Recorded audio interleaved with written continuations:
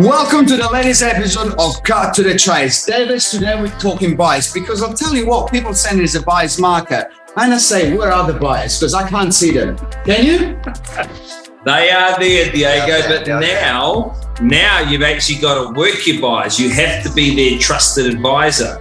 As we know, last year, as we've said before, the market put energy into the market. Now those buyers, when they're meeting agents, are going, right, is there any advantageous reason why I should be dealing with this agent versus another agent?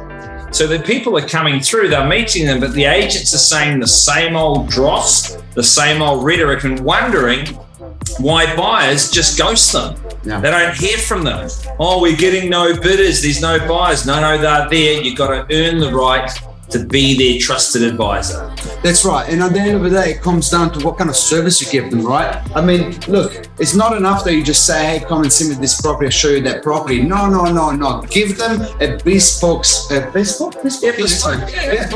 So what I mean by that, you got a buyer appointment, you got to be 10 out of 10. You send them a text message to confirm the time. You send them a calendar invite, 20 minutes or 15 minutes, so they know that you're there for 15 or 20 minutes. Prioritize your day while you give them service. But then what can you do to go over and above? Send them comparables of every single property that's sold within the area, even before you get there or after, whatever way that works, right?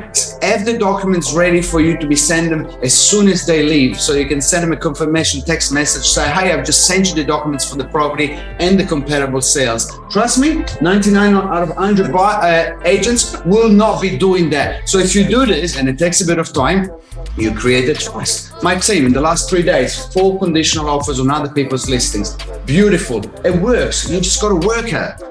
But you got to know your fact. How long have we been saying this? See, that a lot of people that I talk to, present company excluded, of course, they just don't know.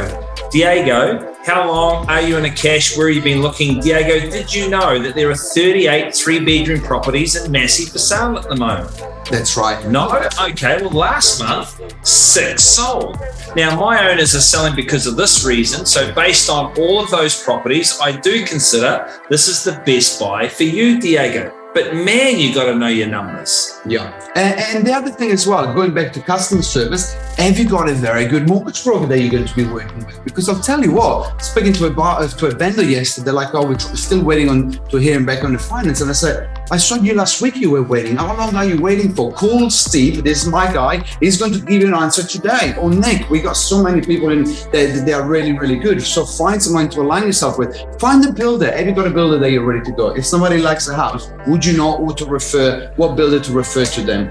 Like that kind of stuff. Have them all ready, because then you look the professional, the other agents don't. And trust me, if a buyer is cashed up, they're going to have a lot of agents that fall behind them, because you need those kind of. So you want that buyer to work with you. So prove to them that you are the person that they want to work with. Simple, right? Good old-fashioned hustle.